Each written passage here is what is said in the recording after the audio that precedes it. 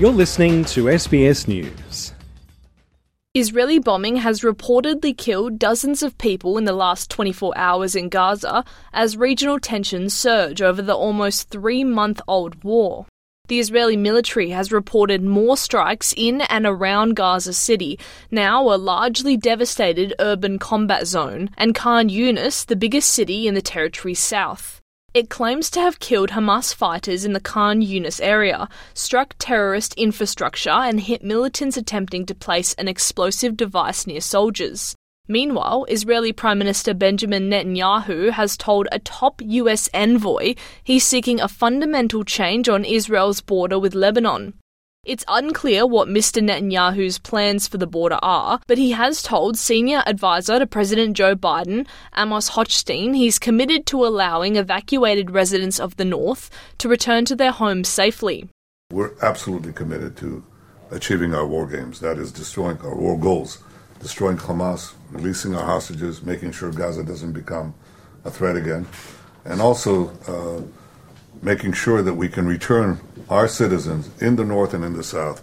And for that, we'll apply maximum power with maximum precision everywhere that's needed.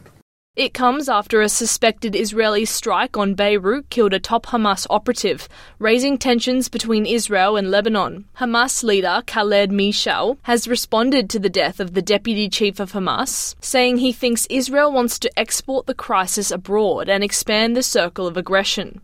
Although Israel has not confirmed or denied involvement, Mishal has condemned the country for his death.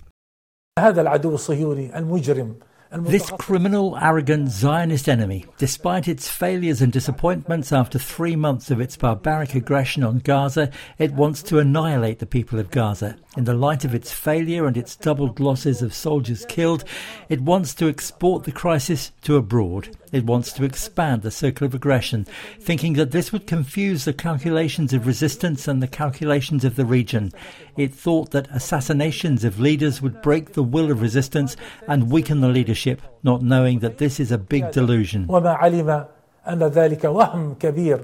United States Secretary of State Antony Blinken has travelled to the Middle East in an effort to soothe tensions between Israel and Hezbollah. It's his 4th trip to the region since Hamas's October 7 attacks on southern Israel sparked a massive Israeli air and ground assault, and will include visits to Israel and the West Bank, as well as Jordan, Qatar and Greece. State Department spokesman Matthew Miller says Mr. Blinken will meet with his foreign counterparts to discuss specific steps parties in the region can take to prevent the conflict from expanding.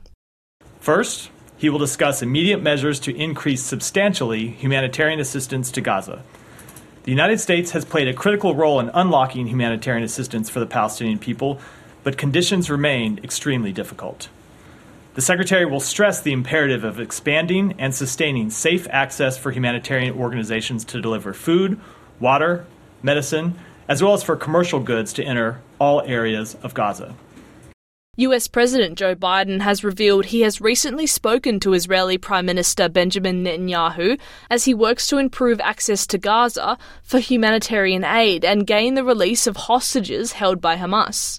Meanwhile, the US Navy says a Houthi drone boat loaded with explosives has detonated in the Red Sea, but failed to cause any damage or casualties, as the Yemen-based group continues its attacks in defiance of international calls to stop. It comes one day after 12 countries, including the United States, United Kingdom, Australia and Japan, issued a joint statement, cautioning the Houthis of unspecified consequences unless it halts its attacks. The Iran-aligned Houthis have been launching waves of exploding drones and missiles at commercial vessels since November 19 in what they say is a protest against Israel's military operations in Gaza. Mr. Miller says the Red Sea will be discussed during Mr. Blinken's week-long trip across Europe and the Middle East. As part of those discussions, he will raise the need to take steps to deter the Houthis' attacks on commercial shipping in the Red Sea. Finally, he will emphasize the responsibility of all parties to help chart a path forward for Gaza that achieves lasting security for both Israelis and Palestinians, as well as a more peaceful, integrated region, building on the principles he laid out in Tokyo on November 8th, and including a sustained mechanism for reconstruction and Palestinian-led governance of a unified West Bank and Gaza. Kira Hain, SBS News.